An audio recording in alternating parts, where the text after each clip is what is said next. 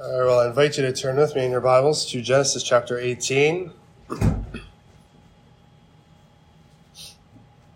Genesis chapter 18. If you don't have a Bible, there should be a Bible under the row of chairs in front of you. If you can grab a Bible, you're going to be looking at Genesis 18, verses 16 to 33 this morning.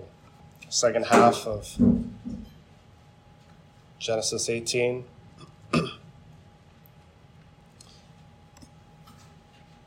Follow along with me as I read for us Genesis 18, beginning in verse 16.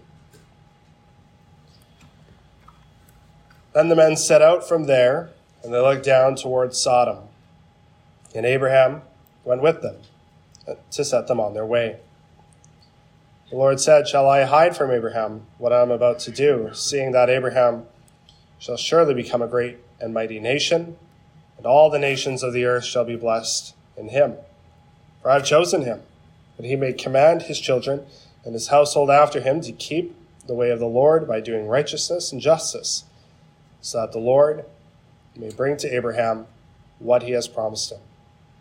And the Lord said, "Because the outcry against Sodom and Gomorrah is great, and their sin is very grave, I will go down to see whether they have done altogether according to the outcry that has come to me. And if not, I will know." So the men turned from there and went toward Sodom, but Abraham still stood before the Lord. Then Abraham drew near and said, "Will you indeed sweep away the righteous with the wicked? Suppose there are 50 righteous within the city.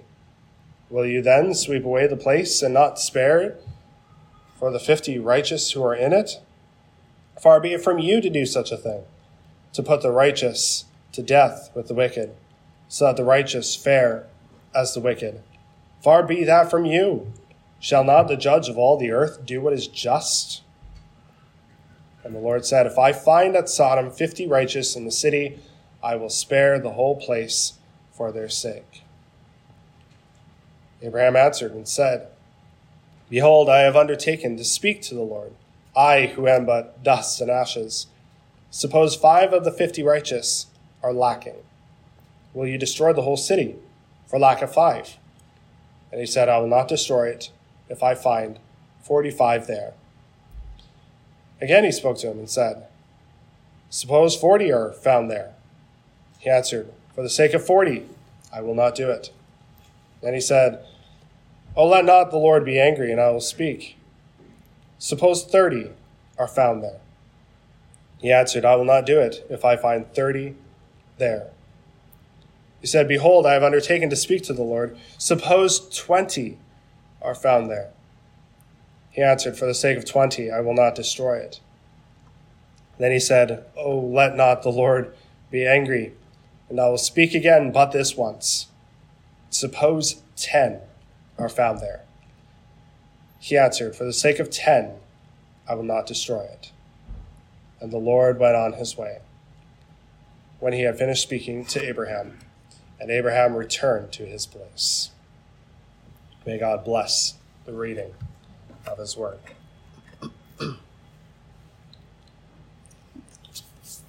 So last week, we looked at the first half of Genesis 18, where the Lord appeared to Abraham and Sarah in the form of 3 men, and where Abraham and Sarah put together this lavish meal, and it showed this great amount of hospitality to them, and where these, again, quote-unquote, men announced that this time next year, Sarah would have a son. And we saw, right, how God is great and how nothing is too hard for the Lord. And this morning we come to the second half of Genesis 18, where the Lord is going to reveal to Abraham what he's going to do to Sodom and Gomorrah, and where Abraham is going to bargain with the Lord. What we're going to see is that God is good, that the judge of all the earth will do what is just. And this is a pertinent passage of Scripture this morning because today we are recognizing Sanctity of Human Life Sunday. Today we are bringing attention to the value and worth of every human being, regardless of gender, age, race, or ability. For example, the World Health Organization reports that around 73 million abortions take place worldwide each year. That's just over 2 abortions a second, every second, for a year. And so what we want to do today is highlight the importance of choosing life. But this year, Sanctity of Human Life Sunday takes on a new meaning, as it were. Because you see, last year, by God's providence, the U.S. Supreme Court overturned Roe v. Wade, the landmark piece of legislation that made access to abortion a legal right. There's still so much work to be done in what this 49-year-long piece of legislation being overturned. What this decision means is that thousands of babies will now have the right to live. But the question is, what about those babies whose right to live was taken from them? What about those who died before knowing how to refuse the evil and choose the good? Isaiah 7, verse 16. Why didn't God step in and do something? Why didn't God prevent all of the death, all of this death from happening?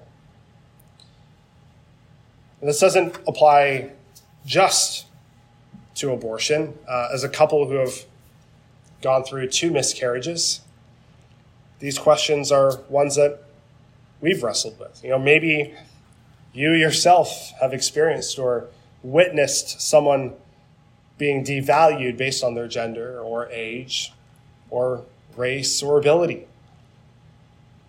The question is, why would God allow this to happen?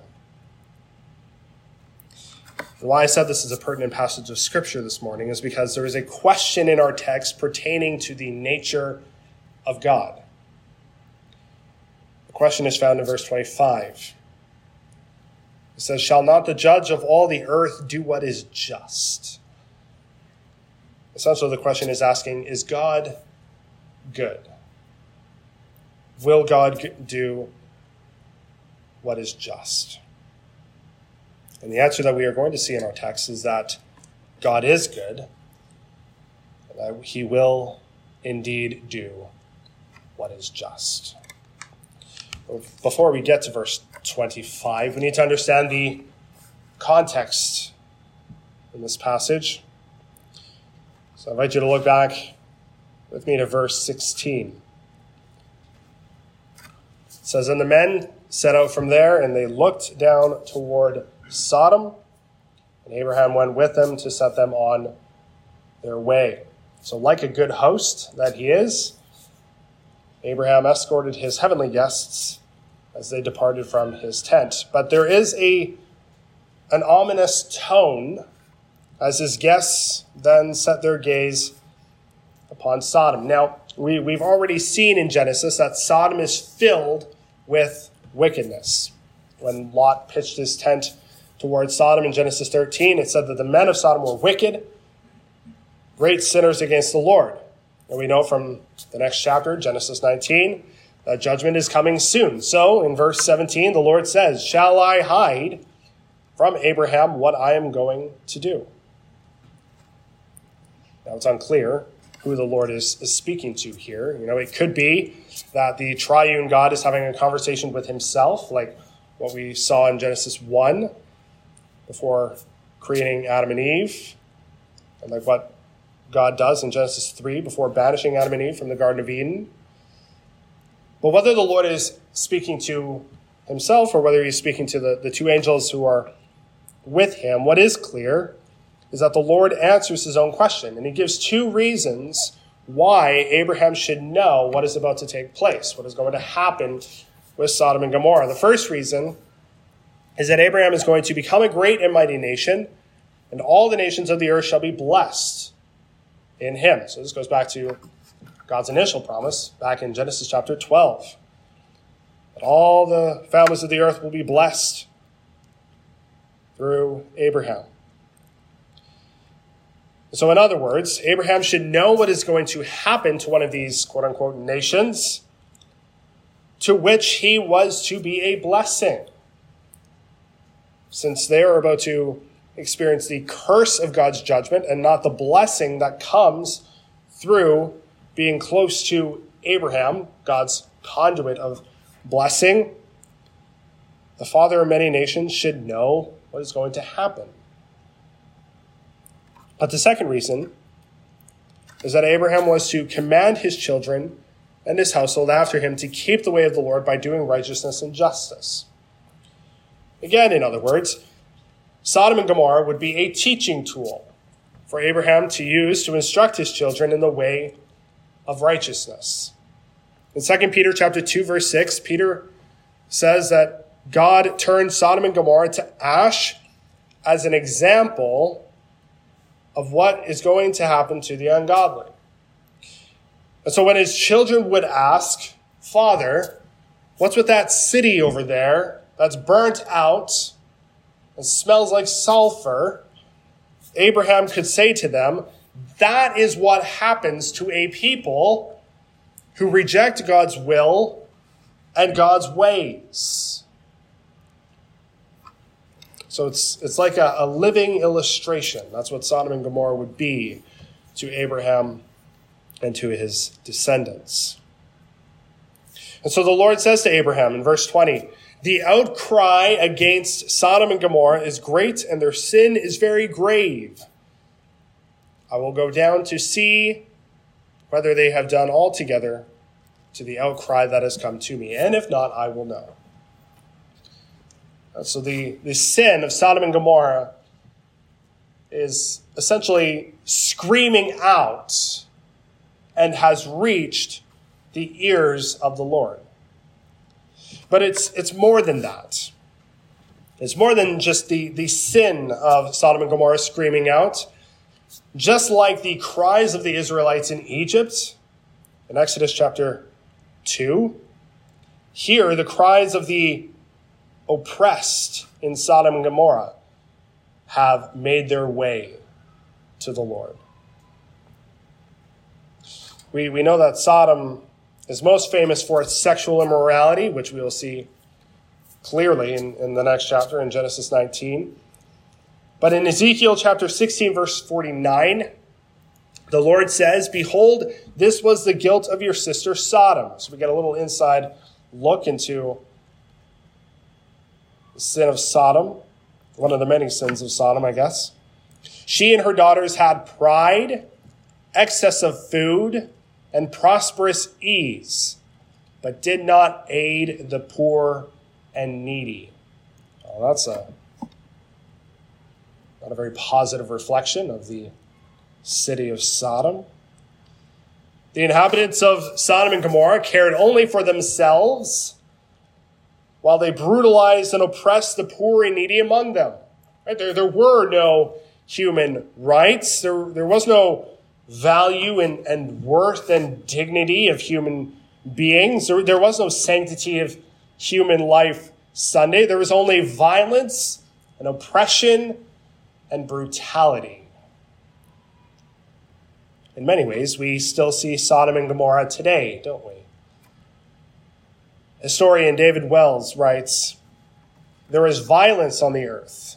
The liberated search only for power. Industry despoils the earth. The powerful ride roughshod over the weak. The poor are left to die on street gates. The unborn are killed before they can ever see the rich and beautiful world that God has made. The elderly are encouraged to get on with the business of dying so that we might take their places. The many forms that violence takes in our world provide stunning reminders of how false have been the illusions about freedom with which we have for 2 centuries been enticed in the West. Again, not a very good reflection of our culture. The cries of the oppressed in Sodom and Gomorrah, they've reached the ears of the Lord, and now he would come down to see if it was indeed so, which recalls the Lord coming down at Babel to see the city and the tower which the children of man had built. And the same is true today.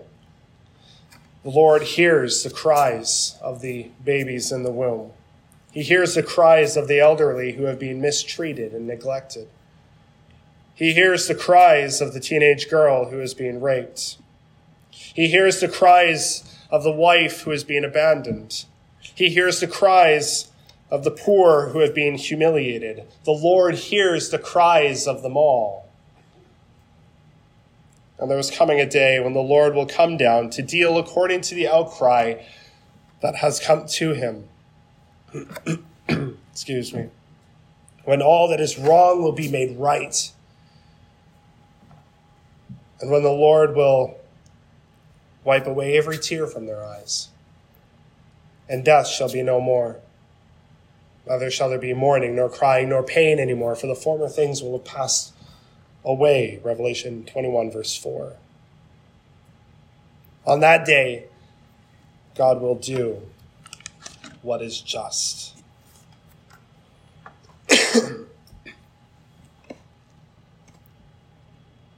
Abraham is in a privileged position to get an inside look into what is going to happen.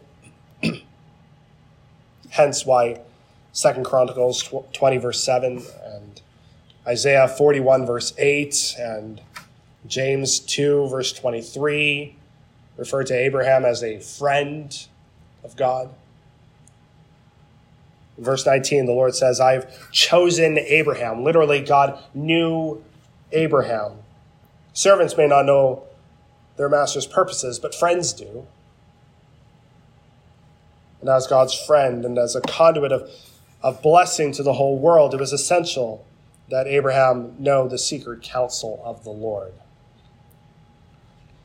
And it's important to note that the Lord is telling his plans to Abraham, not because Abraham is trustworthy, but because the Lord has chosen Abraham and will make Abraham into a great nation. The Lord is dealing with Abraham far above what Abraham deserves because of the special status that God in his grace and mercy has bestowed upon him. And God didn't look at Abraham and go, you're perfect, I'll take you. No. God is in the process of making Abraham perfect, and he does that by choosing him and makes him a conduit of blessing to the rest of the nations. And the same is true for us who have believed in the Lord Jesus Christ. Like Abraham, you see, God, by his grace, has made us friends.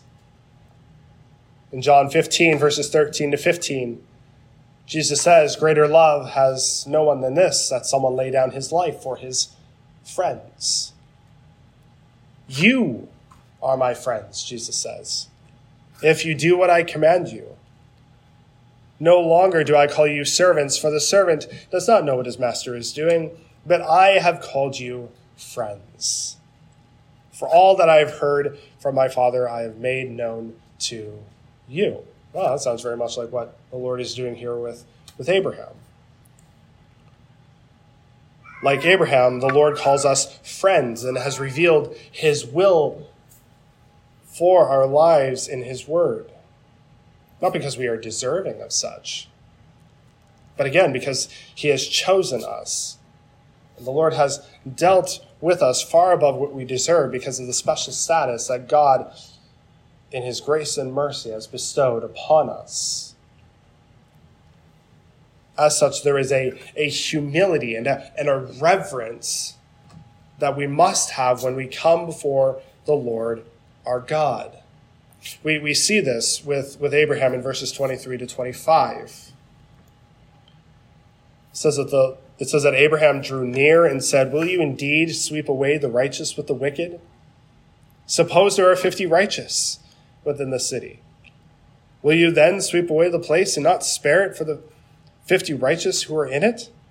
Far be it from you to do such a thing, to put the righteous to death with the wicked, so that the righteous fare as the wicked. Far be it from you. Shall not the judge of all the earth do what is just?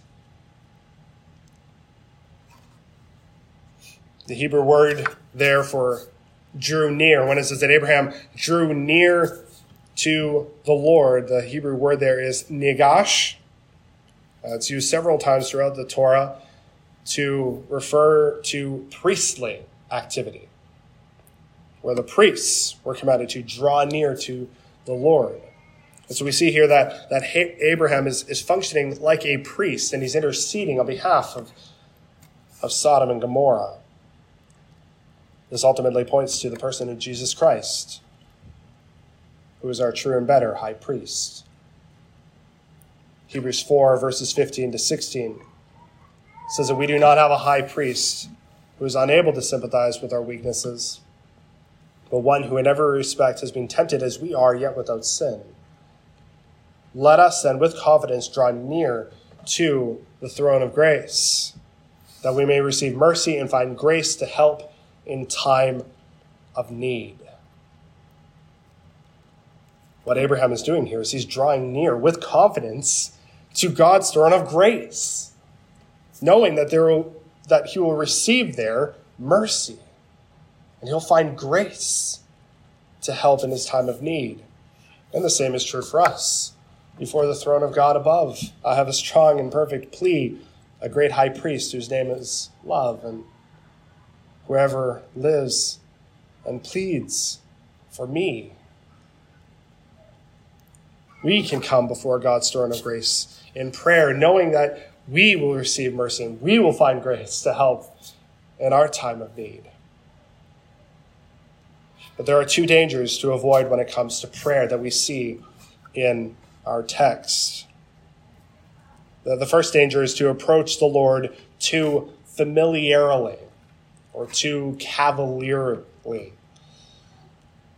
There's a danger of treating God like an old pal or like a cosmic genie who will give me what I want.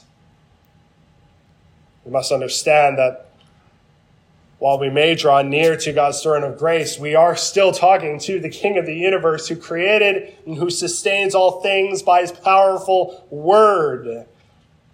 We are still communicating with that God.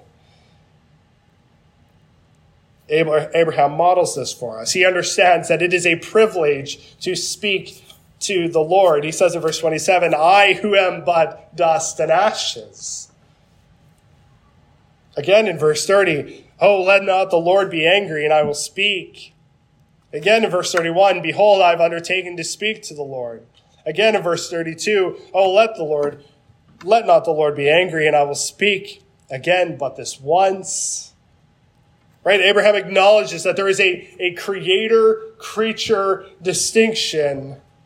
Right? He never loses sight, and thus we must never lose sight of the fact that there is a gulf between us and God, that he is in the heavens and we are on earth, that he is the maker and we are his workmanship, that he is God and that we are not.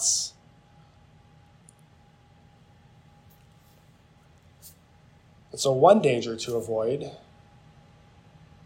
when we come to God in prayer is to approach the Lord too familiarly, and thus we lose our awe of God.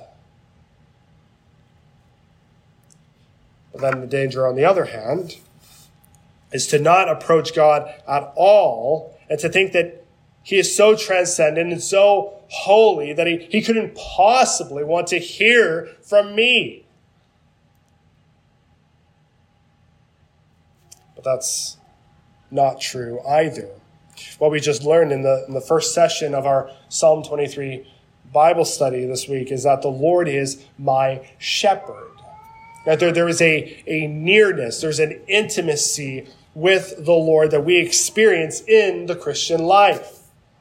And when we keep this nearness with the Lord at bay, right, if we don't think that we can approach God's throne of grace at all, then we stop coming to him in prayer, and we stop praying for hard things because we think that he's unapproachable, and he's not. He welcomes us into his presence. Abraham dares to say to the Lord, would you hear me one more time about this? Right, like the persistent widow in Jesus' parable in Luke chapter 18, who kept coming to the judge asking for justice. Abraham keeps knocking on God's door asking for justice. And do you notice who he's asking for justice for? It's Sodom, this wicked city. Right now, it just so happens that Lot is residing in Sodom. So there's the potential that Abraham is asking for justice in Sodom because he only cares about saving Lot, and Lot is in Sodom. But that's not the prayer that Abraham prays to the Lord, is it? No.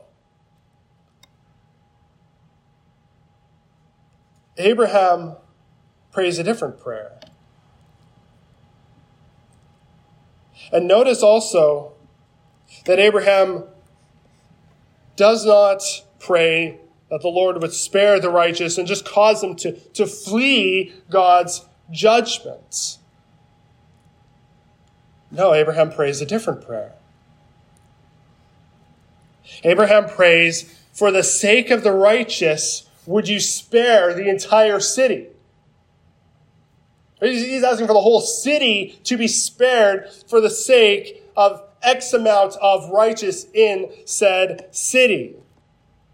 Right, so you see, Abraham, he's the exact opposite of Jonah, for example, who, when the people of the city of Nineveh repented, was perturbed that Nineveh didn't get wiped off the face of the earth.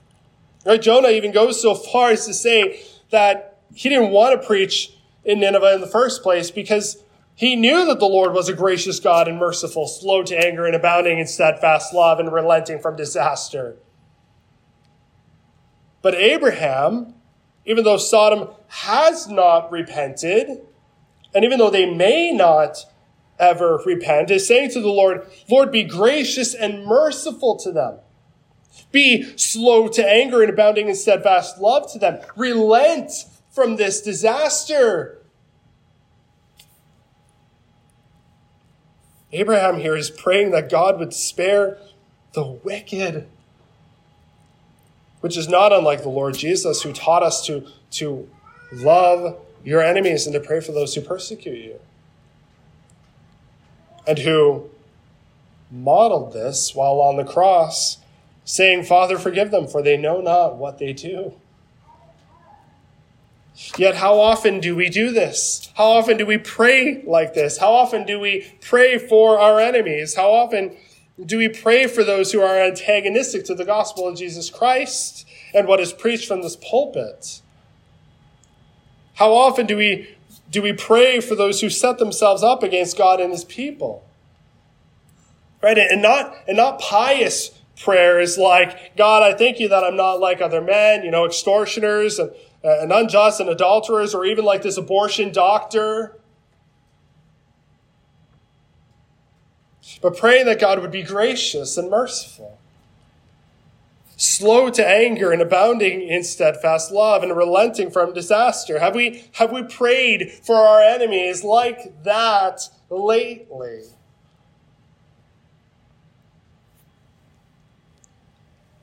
May we not be quicker to see God's judgment executed on our enemies than God is to save our enemies. May we not be quicker to see God's judgment executed than God is to save. Because we know that God is mighty to save.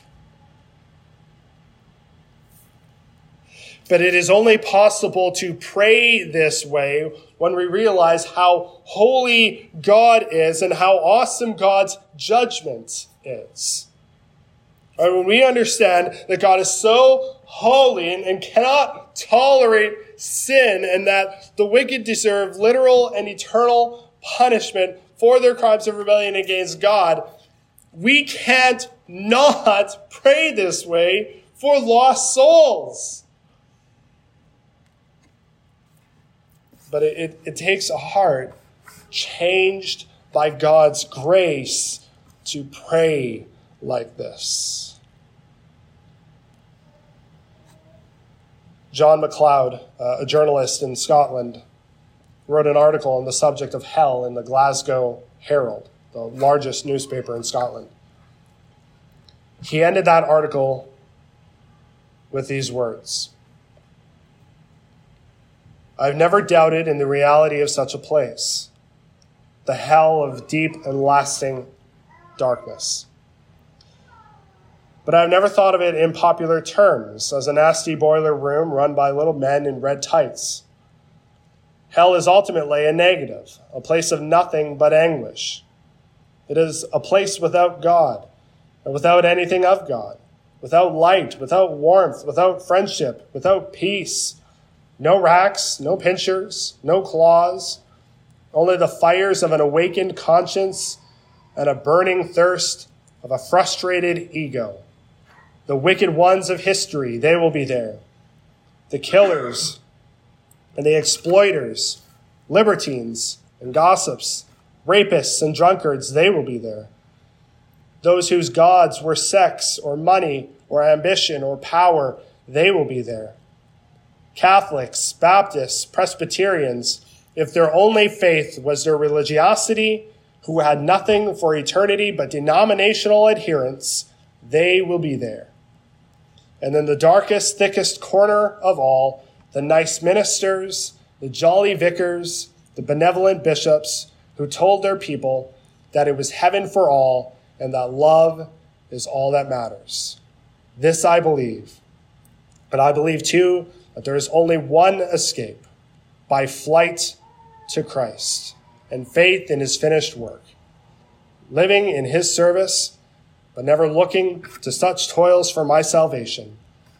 But there is the final paradox: to believe in this latter end of all things and to live and walk in a world that must one day melt in fervent heat, to walk among the living dead with my bright smile and polite talk, and never to challenge and never to warn. When we have seen our God in his righteousness, and we have seen the wickedness of humanity, we know the end that must come. But the one who knows the heart of God has the heart of God. And it is not the heart of God that the wicked should perish, but that they would turn and repent and find salvation."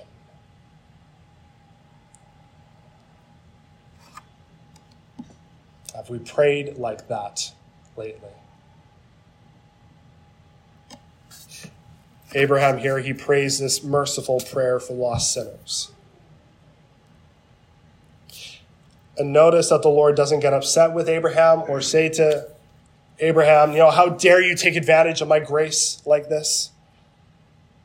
No, the Lord indulges Abraham's request, and he keeps listening to Abraham as he boldly makes his requests, right? Like Jacob, that we're going to see later on in Genesis, who will wrestle with the angel. Abraham wrestles with God, bringing the number down from 50 to 45 to 40 to 30 to 20 to 10 righteous persons.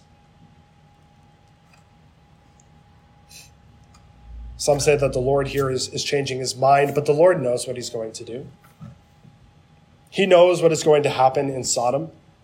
He knows how many righteous are there in Sodom. Yet the Lord engages in relationship with Abraham. Right? Even after the cities of Sodom and Gomorrah go up in flames, Genesis 19 verse 29 says that God remembered Abraham and sent Lot out of the midst of the overthrow. Thus, Abraham's assessment of the Lord in verse 25 holds true. The judge of all the earth will do what is just. It's impossible for God to do anything that is unjust. His judgments are good and right. In the end, Sodom and Gomorrah will get what they deserve. There's not even 10 righteous persons in the city. The wicked will thus be destroyed, and the righteous will be spared, just as God had said. Now, no doubt the inhabitants of Sodom and Gomorrah would have railed against God for being so, quote unquote, unfair to them. They might have said, why are you singling us out for punishment like this?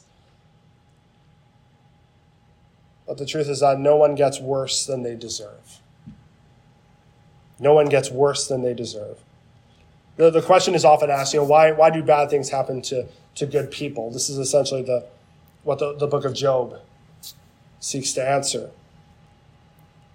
But the better question is, why do good things happen to anyone, bad or good? Right? In the Psalms, many of the psalmists are frustrated that the rain will fall on the righteous and the wicked. The question is, really, why do good things happen at all?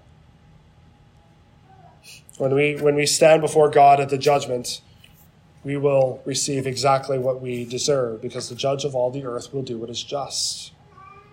And as such, we can trust God, right? Even when we wonder why he would allow certain things to happen, we can trust that God will do what is just.